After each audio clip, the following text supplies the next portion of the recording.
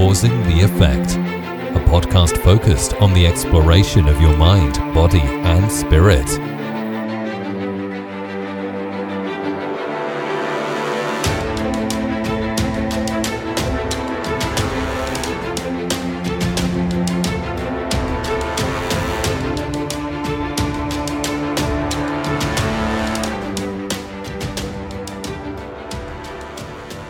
My friends, I'm here with a guest who needs no introduction.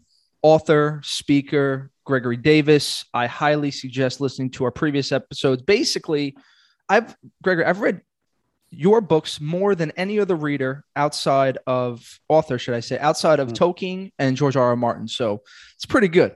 Wow. Gregory's first book, Fight or Flight, helped me get over stage fright. And I really did, dude. That was a monumental thing.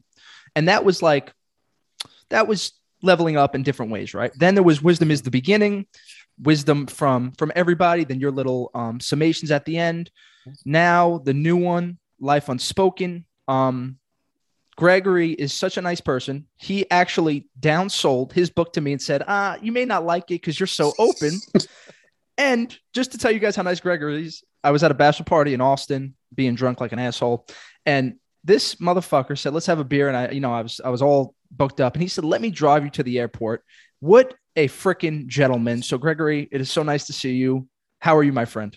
Oh, good. Little Texas, little Austin hospitality. Whenever Dude, Scott, it was too nice. It. Yeah. Next time No, I'm making a trip just to see some podcasting people, because my friends were like, you got to see Greg. Who's Greg? Is he coming? I was like, Greg's not going to fit in with this group of 25-year-old savages. It's too much, but no, this one, Life Unspoken. Greg, I'll let you give your kind of point of view on what started it. And right. I know you thought it wouldn't hit me. Just so you know, I cried 3 times during this book. The only books that made me cry, because this was actually a big problem for me growing up. And I would say we're going to talk about it, but you tell me, where did you get this kind of inspiration from? Because it's very different and like unique to talk about silence being a real killer in connection with people. Yes. Perfect intro, Scott. So please, it's kind of, I may meander here a little bit, so please jump in as I talk about where this came from. But it really is about silence, and that's what got me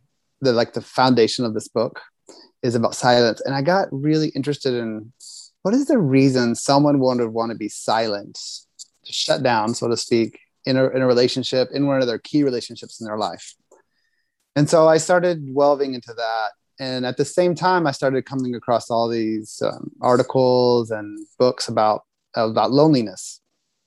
And loneliness is a growing problem, not only in the US, but in the world. The UK has a minister of loneliness or something like that, director of loneliness, something like that, to work, especially with more elderly people, about loneliness, but try to get people connected. And so I'm thinking, okay, there's got to be some kind of connection here. And I always want to go back to what we were just talking about, Scott, is like, what is the most important thing in our life? What's the most important thing in my life? No matter what, I come back to relationships. I keep coming back to relationships. So our society is increasingly lonely. Silence is a huge issue in relationships. I've seen and I've read about and experienced. And so how do I put this all together?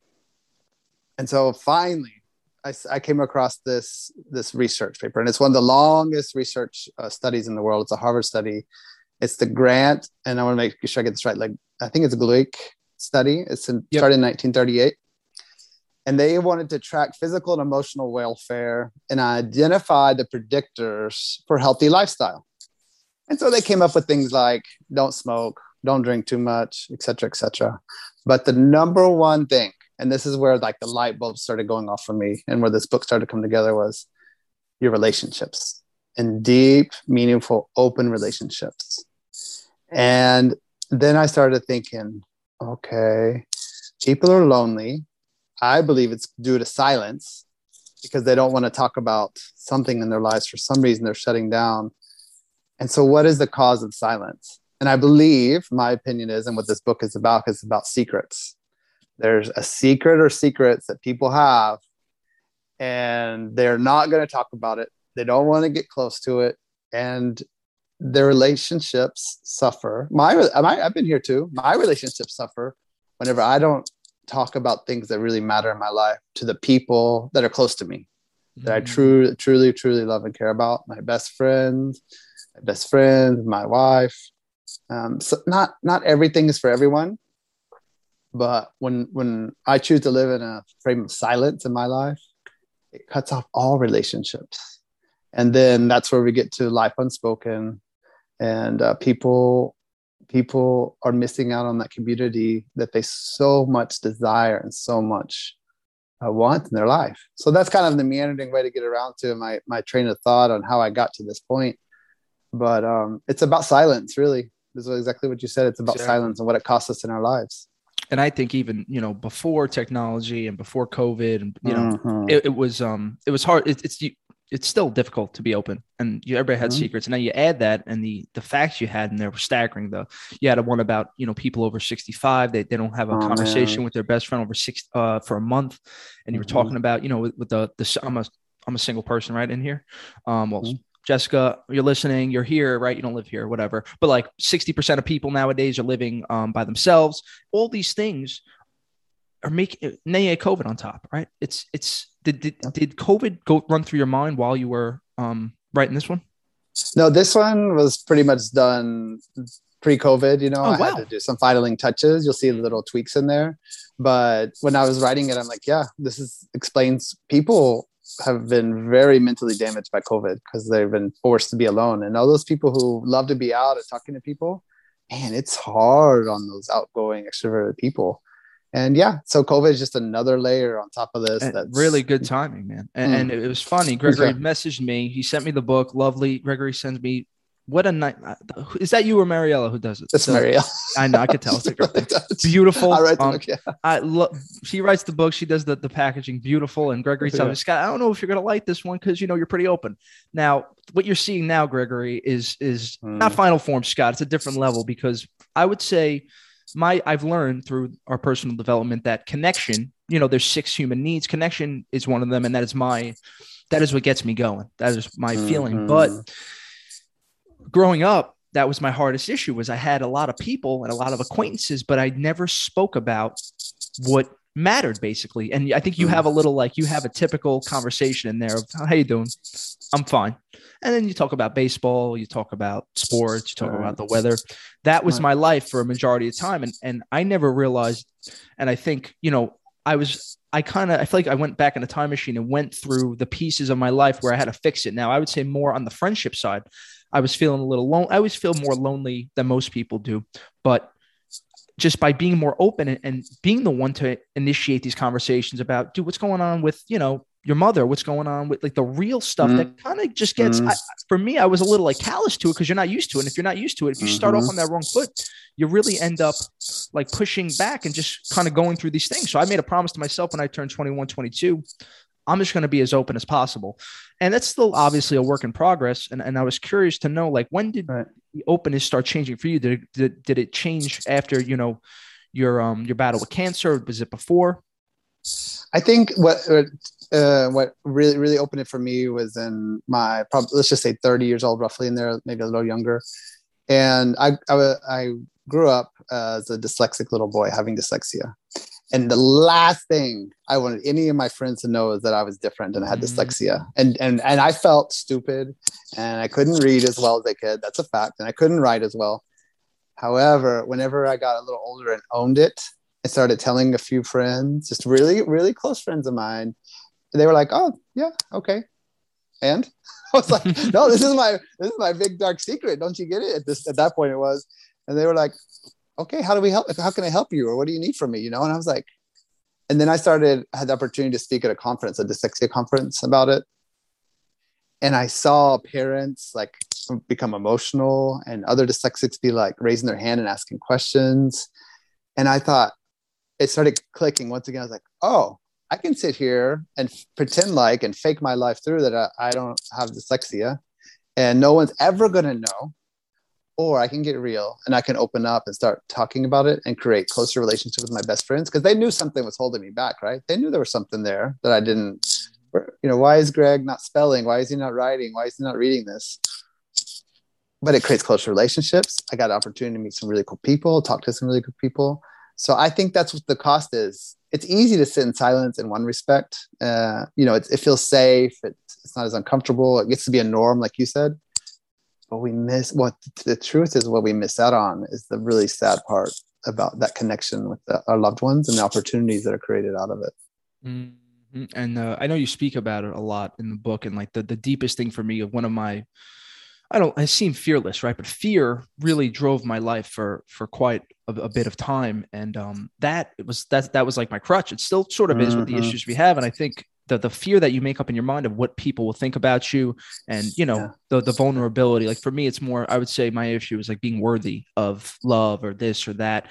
And that could really just destroy you if you don't. And just by like, you probably made your dyslexia such this big issue when it comes out in reality, it was like a little, your friends are like, who the fuck would care? Like, it's so interesting. Fear. Now you went through a couple of exercises in the book that I challenge everybody to try. Gregory, those are some tough ones. I forgot the name of the box one with the Joe. Okay. This is a good one for your listeners. Yeah. The Johari window. Johari. That's it. It is. I mean, just look it up. It's Johare window, and you can Google it. And there's books and there's articles and of course Wikipedia. It's a great place for many different things. And I used it, I kind of tweaked it for my own use in this book to get real about what's going on in life. But yeah, I like the Johari window for lots of reasons. It was cool because the way you had it set up is like, you have your secrets and you have like the secrets that you're even missing. And I started digging on it and I started it on the train and I was like, I started tearing up. Like, I can't do this on the train. I got to go home and sit and I got to light a candle for it. So really, really cool. Right now, where do you think, or from your perspective, even your own personal experience, the biggest fears in yourself lie, and how could you and I be a vessel to kind of help people make it be like, listen, these fears are not what you're thinking? Okay. So I think it's, first, I'm a realist. I know that I'm going to have conversations like, hey, how are you? I'm fine. Thanks. And then talk about the sports, like you said. I know that. That's fine. And I have conversations like that today. However, if that's the only conversations you're having, there's a big issue. There is. I can get on this podcast with Scott and have a true, deep, real conversation and talk about things that matter. Then I can start to feel then I can start to grow and break out of that fear, that uncomfortableness. So I think the key is the user listener. Do you have one? Let's start with one person that you really trust that you would say anything to. And if you do, are you talking to that person? Right. Mm-hmm. But then, I love my wife, and I will tell her almost everything, but there's some things that I probably need to talk to Scott about and not talk to my wife about, in life, or my best friend, or maybe my dad, Yeah. That's the kinds of things that we need to think about, is that community. And that's what the push for the book is. Create your community that you can talk about whatever you want to and need to talk about with the people in your life. So start with one. If it has to be a therapist, start with a therapist. I think, therapy is excellent. It has its place. Sure.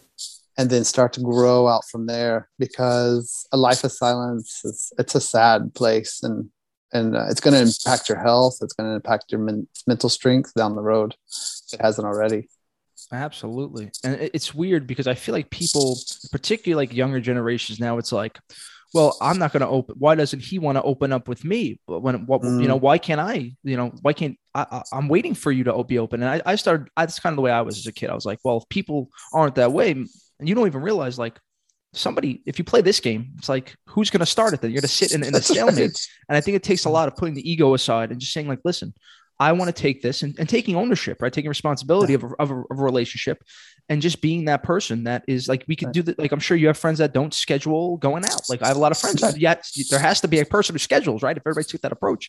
So taking that ownership and being able to be like, I want to know really what's going on in your life. And I have, even this podcast has become like, my friends listen to it and they go, wow, like, you really are into some different stuff. I'm like, yeah. I come to Gregory for some self-help. I come to my cousins to talk about, the family, and I come to my other friend talk about girlfriend stuff. And it's like, you could have these different pieces.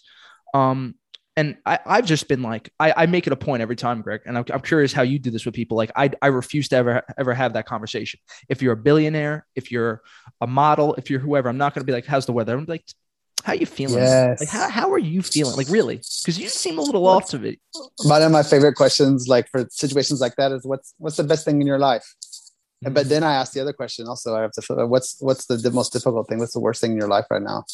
And if people, talk about the best thing in life is easy, but once you've started it, it's kind of become contagious, Right? There's a little bit of trust there. You prove to them you're going to listen, and you start talking about what's the worst thing in life. And the models and the billionaires will answer you. Scott will answer you, Absolutely. I love that. I cannot sit at a party for more than half an hour and chit chat. I'm done. But if I find a couple people that'll have a conversation with me, that'll connect and go deep, man, I'll stay there all night. And it's contagious. Yeah. It is contagious. The first person to talk, that's nerve-wracking. But once that seed is planted, and people know that you care enough to talk and listen about things that matter, they'll come back to you over and over again. And that creates community. That breaks that silence. The whole point of the book. Yeah. And community grows. It's so true, Greg. Because I was thinking about you the other day, because I would say post-COVID in my gym, right? I am the mayor. I'm the guy who's like, hey, what's going on, kiddo? Like, what are you doing? All the young guys, all the girls, I don't matter. I'll talk to you. And after COVID, it's almost like a skill that I'm pretty rusty. I don't know if it's like timid or if I'm like, you just haven't done it. It's like, I'm trying to get back in the pace of just being that guy again. Mm-hmm. And I this week I was obviously reading it, and you mentioned that, like talking to strangers, I think. Right. And I was like, I just got to do this. And all of a sudden this morning in the gym, I'm talking to this guy, I'm talking to that guy, and I got to watch myself now, because I end up talking for an hour every day, because you want to, make all these connections. But it really does make it. Some people are like, bro, I don't want to, why would I want to talk to people in the gym? It's like, dude, don't you want to have like a warm feeling when you walk in? And this week I started doing that again. Mm-hmm. I feel so much better. It makes everything more vibrant, more beautiful. It's just like you feel at home, right? We're tribal by nature. That's the point. So, yeah. The one thing I ask, like people I talk to about this is like, are you strong enough? Are you much of a leader to start a conversation? Oh yeah, of course. Okay. Yeah. Right. Then get out there and do it. Yeah. There's not enough people doing it, because I don't know what holds people back. I guess it goes back to what we've been talking about, is some kind of internal fear of, sometimes I don't want to start sometimes I just want to work out. Fine. But sometimes step out of that comfort zone and say hi to somebody and ask them how their day's going in the real way.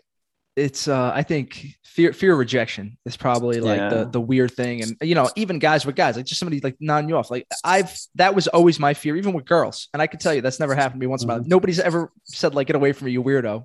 But it's like, if you just take a chance, it's interesting. Now, and with this silence piece, I really liked how you broke down the three types of silence, because we're talking about, I'm going to go to openness and friends, but I would say, to be honest with you, the I believe it was the second silence, where you kind of shut down people.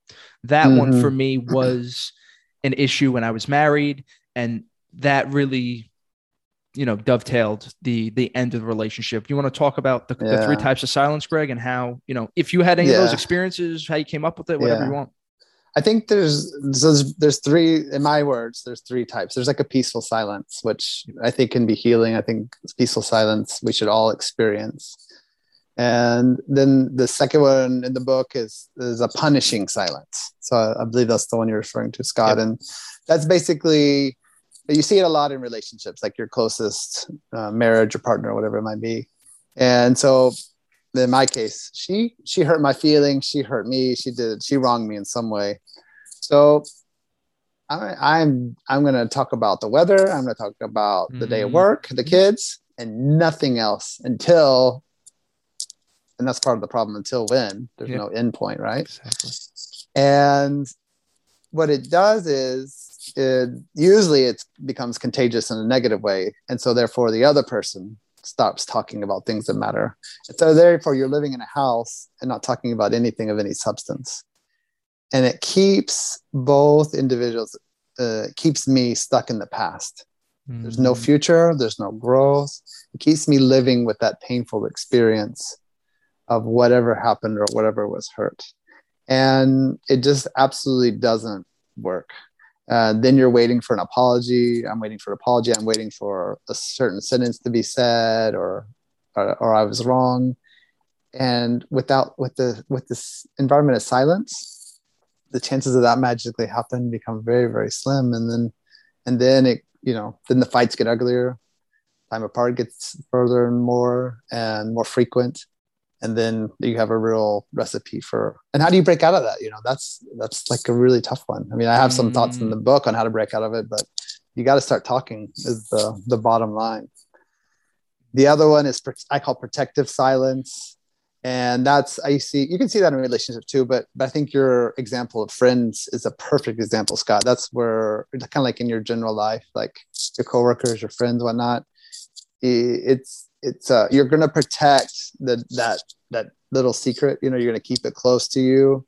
And man, I'm not going to show Scott this. I'll show Scott everything else in my life. We can talk about anything else but this little piece. But Scott knows that I have something that I'm keeping from him. He doesn't know maybe what it is or really, but he knows like something Greg's kind of holding back in one way. So maybe I should hold back, or maybe, maybe I'll kind of move on with our friendship. And maybe one day you ask a question, you get too close to it, and then I change the subject or I talk about something else. And what it does is it dampens the trust between the two individuals. And once again, it doesn't work. The relationship suffers, and there's a lack of connection, and the community, fades away. So those are the three big ones I see. The point is, this book is not about peaceful silence. Be peaceful. Go find your way in the woods and whatnot. I love it. Do it. It's about these other two silences and what it costs the reader in their life, what it cost me in my life, Yeah, that chapter, the chapter that hit me hard was the push love away, which I think was talking about protective silence, which is very much like, I feel like that's what dudes do, right? Because for me, being a guy growing up, I would say I was behind the 8 ball with women, right? I didn't kiss my first girl till 17, 18. And that was always like, everybody's talking about girls. And that's when I like got weird. I'm still pretty chill. I was like going on, but I felt like I was missing this part of a relationship with my friends. It's like, you could talk about baseball, you talk about all this stuff, but you're missing a pretty crucial part of the puzzle. And I think people, when we talk about secrets, right? We're not talking about you murdered somebody. I think another good word, Greg, you tell me if you agree, is like vulnerabilities, right? Like that was was my vulnerability growing up. Because some people, I think we all have some vulnerability, and the people who are saying they don't, they're full of shit. I think so. Yeah. Yeah. We make a good team, Scott. Yeah. You say it more directly than I do. Exactly. Yeah. Around it. Yeah. Greg got the nice political way of the words. And I'm just like, it doesn't work. It doesn't work. You're full of shit if you believe you can go through life by yourself and get the most out of life and have the most fulfilled life. Your relationships suffer. We need relationships. I mean, go read the Harvard study, People who have relationships will live longer, have healthier lives, physically healthier lives, and mental. I mean, they're stronger over the long term. And maybe right now that's not important to somebody, but it's going to be important someday. And like, what do you want on your deathbed? Do you want to look around and see a bunch of beeping machines in a white room, or do you want to be surrounded by people that you touch, so you care about? And that are really, really sad to see that you're moving on to the next phase of life. And even after that, right? Like after we pass, I'm sure people are going to be talking about you, and I'm sure people will be talking about me of that. They were some open guys. And I think it was interesting. I don't know if you even did you dig into like the men and women breakdown of how closed is it? I'm assuming men are way closed off and more silent because that equals strength. Because it seemed like you were really like, this book was made for men, like these alpha guys who think silence is the answer, and like just push those feelings down. Like that's old school Italian, right? That's old dudes in my family. Is that what we were trying to cater to here? Or was it really? There is. I really wanted to cater to both sexes, but you're absolutely right, Scott. I mean, if you read, just this may seem like I'm off point, but I'll get around to it, is the suicide rate in the population is by far men. And last I saw, we'd have to verify this, is suicide rate is 75% men, 25% women. So it is. Why is that? It's because men aren't talking about what's hurting them. what's keeping them down in life. They're not talking to anybody, not talking to their wife, not talking to their best friends. I'll do it. I'll handle it. I'll figure it out. And it just, at some point, COVID comes along, they lose a job, and it's like, that's it. Right. And it's sad. And I just confirmed that with you, Greg. Men, you nailed that percentage. It's really about 1.5 times as many more men than women, which is like, isn't that just that's just a little scary thinking about this. Yeah. And I think these types of things is why I started this podcast, right? It was just there's a word, the world is changing, right? Conscientiousness is changing. Like we as people are going to have to evolve in a way, I think, more focused. Like right now, the Western world, what do we, at least in New York, money, power, Instagram, whatever, influence, call that. And I think to combat the negatives of that, all that is fine. You need that to work to an extent, but you're going to need a little bit of connection. You're going to need to be a little mindful. You're going to have a little wisdom. You're going to have to turn off your fight or flight when somebody, does something. All these things are really, it's important to share so you become closer, right? That's right. It's really that simple. And if men need a reason, you will be more successful in most lines of work if you create relationship. If you work on creating those bonds and relationships in business, it works too, talk about what's appropriate in business. But if you go through life stepping on people and pushing people aside, it's not going to be a long career. You need those things. I keep expecting like there's just to be a wave of return to relationships, return to community. And it feels like we keep getting further and further and further down the road. Yeah. So this is my call. And thank you for giving me a platform, Scott, for us to talk about this. Absolutely, dude. This is my call for people to think, what is the most important thing in your life? Just stop for a moment. What are the 3 most important things in your lives? And if your relationships aren't 1, 2, and 3, there's going to be some time for reevaluation, I hope. Yeah. That's what I hope. And I think that you hit something that I want to talk about. You speak a lot. And another one, probably my second favorite chapter, was that creating value. Of being able to kind of dig, look into, not dig into the past, look in the past, kind of rewire the, that's a problem I have too, Greg. That's why I was laughing. I was literally laughing by myself that you thought this one would hit me, because I was like, I got that little old school Italian blood. Like you fucked with me. You are on a shit list. I have a list. You just made the list and I cross you all, and you're done. And like holding that, I think you mentioned your energy. Like it's a lot sometimes, like, even though, it takes mindful and I can get through my life this way, but like, what is the purpose of holding any type of hostility or any type of this negative energy towards anybody when I think the point of the creating value was really forgiveness and being able to let go. Now the creating value for relationships, it's the point of everything. It's kind of like what you just said here. How much creating value did you have to go throughout your life? Because I want to bring it to by this point, you got through your dyslexia when you were hit with, your cancer. How did all of these pieces help you handle that situation? And did you find yourself, because for me, I would probably, I try to put myself in that shoes because it's just terrifying to me if that happened to me or somebody else. Like I would probably just try to be like, I got this, I'm cool. Like I would do that do some sort of protective silence. How did you handle your situation? So let me just, I'm going to answer your question, but take it back to the book. So a secret, right? I had a secret. So what do you do with the secret? I had a secret of cancer. That's the perfect example I have in the book. So I have cancer. So I'll handle it myself. I can go to the doctors and this and that, but there's all these weights that people in your life want to help you with. I want to carry with. And after I got through once I started reaching out to people and saying, I can't do this, please do this. That's one way for me to create value through the cancer.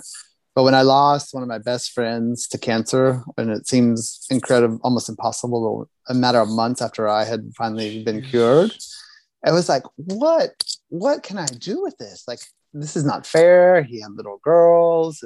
It doesn't seem right. How is this even possible? And it was a huge weight for me. And that's putting together create value and forgiveness for me was the cure-all pill in that situation. it forced me to step out of that comfort zone and that unforgiveness and that questioning and that anger, and say, how can I create some good, some positive out of a really bad situation? Because I don't want to live with these memories of my friend in the ICU. That's not, angry that he passed. I want to live with the lessons, the times we had, the lessons I learned, knowing that he gave me so many gifts. And so I had to get rid of that secret, so to speak, of him passing and of the cancer, and create something positive out of it, to raise money, to do something physical, to create relationship. So now when I think about it, am I sad? I'm absolutely sad that he passed away. However, I've created something more powerful for me out of that pain, which now it's a place of strength for me, and a place that I can turn to whenever things get rough again in life, and know that forgiveness is beautiful. Forgiveness is very difficult to comprehend and to say 1, 2, 3. There's nearly 1, 2, 3. But I think when you put together forgiveness and create value, then you can get to a place of opening up and strength and living, I think, how people should in their life, as connection. Absolutely. And it's funny, everybody thinks forgive somebody, but in this case, it kind of sounds like you had to forgive yourself a little bit, and you had to kind of forgive the world or the situation for what, because you could have, listen, if I got cancer and my best friend died of cancer 3 months later, you could easily say, take that nihilist view. We'll get a little Carl Jungian philosophical on you here. You could take that nihilist view and say life doesn't matter, and I don't, you could have went another way, but you took the other side of it, duality, right? It's beautiful. Everything matters, and I am going to take responsibility, and I'm going to actually change the perception of reality and get myself out of it. And I commend you for that, Greg, because that is Love it. I don't know if I'd be able to do that, my friend. That's I love it. That's tough. But see, I think that you boiled it down to the choice. What is the choice? What choice did I have? Live in anger and resentment and for the rest of my life? I was 33, or do I? I don't care what your age is, but you got a long way to go down the road. And what do you want your life to look like? And your phrase is 100%. It was my responsibility, and I owned it. And I think people, it's really easy to sit in silence and stew on it and push it down and cover it up with all kinds of bad habits. If it doesn't work, it's still going to be there in the morning. Everything's always there. And I think what you're seeing, to make this to a larger level, that I think, I would say not in your state, right? There's a reason why I travel to Arizona, Florida, and Texas, right? The red states tend to take a little bit more responsibility, let's say, because you can play this victim card. COVID, I got to take, or you could take this other way of like, I'm responsible for, and I think that's why a lot of people in COVID, I was surrounding myself with people who were very much like us, who were just listen, we're in a shitty situation. Very simply put, let's just make the best of it. What are we going to do? Right. We're going to write some books. We're going to finish a book. We're going to make a podcast. You want to surround yourself with those people, because what's the opposite? We're going to sit and bitch at each other, and we're going to comment on Instagram about bullshit. It's like, what is the purpose of that? And I think people are really starting to get like in a trance almost of liking, like it's almost like picking the scab. Like you want to keep feeling this way. And I guess there's serotonin involved and a lot of stuff, but like that's what you saw with the election. That's what you're seeing now. Even Hayden Biden. Yeah, Biden's blowing. It sucks, but I try to tell people, you have to know what's going on, live in a reality, but almost like emotionally detach yourself from this stuff, because this stuff will just drive you crazy. And that's what some of these companies want, Well, I'm saying exactly what you're saying in a different way. What I have to know what's inside of my control and what's not. The COVID is not within my control. What I can control is what I do with the time that I have at home. Do I write books? Do I go on podcasts? Do I spend as much time as possible with my children? Hell yeah. I get lots of value out of that. Spending time on Instagram, as you said, bitching about COVID. Yeah. What is, and I'm not going to change it through Instagram, Exactly. That's when that guy was talking about that CIA analyst, shout out to Martin Gary for coming on. I asked him, I said, what was the biggest thing that you think you could, for people to control that you see is the issue? He said, people are not working out of their personal sphere. If you try to do something, first you have to fix, your sphere gets in order. And then he said, that'll take, to your 30, 40, 50, if that. Love that. And then you could start moving outside of your sphere into politics or, whatever your influence may be. But if you don't have your house in order, which, some people don't, it's, why are you worried about what, who AOC said we're war or this or that. It's like, it's really just a funny thing, but this is a weird times we're in, man. It's weird times. Yeah, I think I always wanted to be, as young, I wanted to be a leader. I wanted to do things, but as you were saying, I chose not to step out of the bubble. I had to get lots of stuff fixed, my word fixed inside of me, before I could step out and write books and speak to people and talk about, like big ideas and things to influence lives. I think if your listeners are thinking, well, how can I influence this world? How can I make things happen? How can I get involved? Start right. Look in that mirror, man. It's right. Like, start right there. Because if I never got that straightened out, I couldn't have gotten very far down the road. It's my belief. Yeah, and I'll scare some of you. I know we have a lot of young people listening, so I'll scare some of you. You don't want to live with that regret. Let me tell you. And a couple years ago, Greg, I stopped. I said, I'm going to do everything that in my power to just anything I want to do. I'm going to give it a shot. Be like a yes man. And it has been such a beautiful thing. Some stuff you fail, some stuff you don't, but like you're living the truest, most, I feel like, especially you, right? You're the pinnacle of dyslexia, cancer, the bravest version of yourself. Fuck the truest. Yeah. Be the bravest version of yourself to step in front of that and be able to like take the burden of whatever, take the burden of the world on, as much as you can handle. So for your listeners, so who do you want in your life? Do you want to be surrounded by the people who do the same thing every day in and day out, and they're downers and saying, come down here with me and do everything? Or do you want to be hanging around people like Scott who are doing things, trying things, getting out there, talking about things that matter? Man, I want to be hanging out with Scott. I want to be hanging out with you, bud. Yeah, because you make me better. You make me think. We all do, right? And this podcast has become such an opening for me because there's some of my friends who are like, wow, this is interesting stuff. And then, it's hard to break out. And like, if you got to make your own bubble and find those people. That's that I try to use technology as like for the best of good. Let's only contact the good people. I'm not sitting there trying to DM women and do all that great stuff that a couple years ago I was slipping in a lot of DMs, Greg. But nowadays we're trying to find some good people and get together.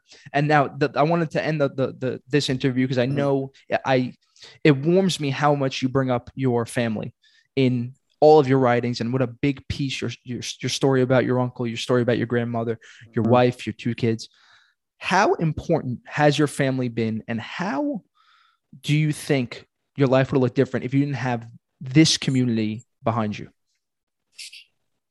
Wow, that is a good question. I had that ace saved up my sleeve, Greg. That is a fabulous. I remember you asking me one question on your first podcast. I had to think about it to the second podcast I was on to answer the question. I may have to come back for a fourth one to answer. Yeah, absolutely, man. Absolutely. I truly believe that I'm blessed with my family. I acknowledge that I'm standing on the shoulders of giants in my family. That I'm pushed up from below to live the life I'm living in many ways. I think most people probably would love to have the family experiences that I've had, and including my children and wife. I think that if things weren't good, it's a really easy place to lay blame, and to live life kind of stuck in it. And once again, we refer to I'm responsible and I'm accountable for my life. Just because I have a great family doesn't mean that I can just sit around and coast through life. That means that I have maybe a higher platform to jump from, but it's my job to jump. And I love my family. I'm blessed. And if you didn't have that upbringing, then jump, find your calling in life, and jump higher, jump harder, jump further, because it's not a reason to stay where you are. Well said, Gregory. Okay. And anybody who's feeling that way, I know we got a couple people. Feel free to reach out to Greg. Put his contact info down there. Instagram at Wisdom is the Beginning. Reach out to me. Cause and the Effect podcast. We're always here to help and support. It's a Suicide Prevention Month, right, Greg? I think that's a good way to end this. And anybody who needs help or anything, just talk. let go of that silence, bitch. That's basically secret. the goal here. That's it. Get that secret out there one way or another. Get it out there. And I am open. It's true, Scott. You can find me through my website, the books, through Instagram, and I will respond. Yeah. Gregory is within an hour. This motherfucker responds. He's my favorite. I had to reschedule today because we're helping the table move, and this motherfucker, no problem, Scott. Make it happen. All this good stuff, Gregory. Man, thank you so much for your time. Thank you, Scott. Everybody, please. Life Unspoken. You can find the link down below. We'll do it to Amazon, wherever gets the most views, whatever. Everybody, keep telling your friends about this. That seems to be the best way that we are growing. You got to tell one person, Greg. That's been my new thing. You just got to tell one friend about it and show them, and that works. It's beautiful, man. Gregory, you're a beautiful soul. I love you, man. Thank you so much for joining me. Thank you so much, Scott. Thank you so much. I love talking to you. Thanks, bud. Of course, brother. As always, Cause and the Effect community. Stay safe, stay positive, stay blessed. We'll talk to you later. Bye-bye.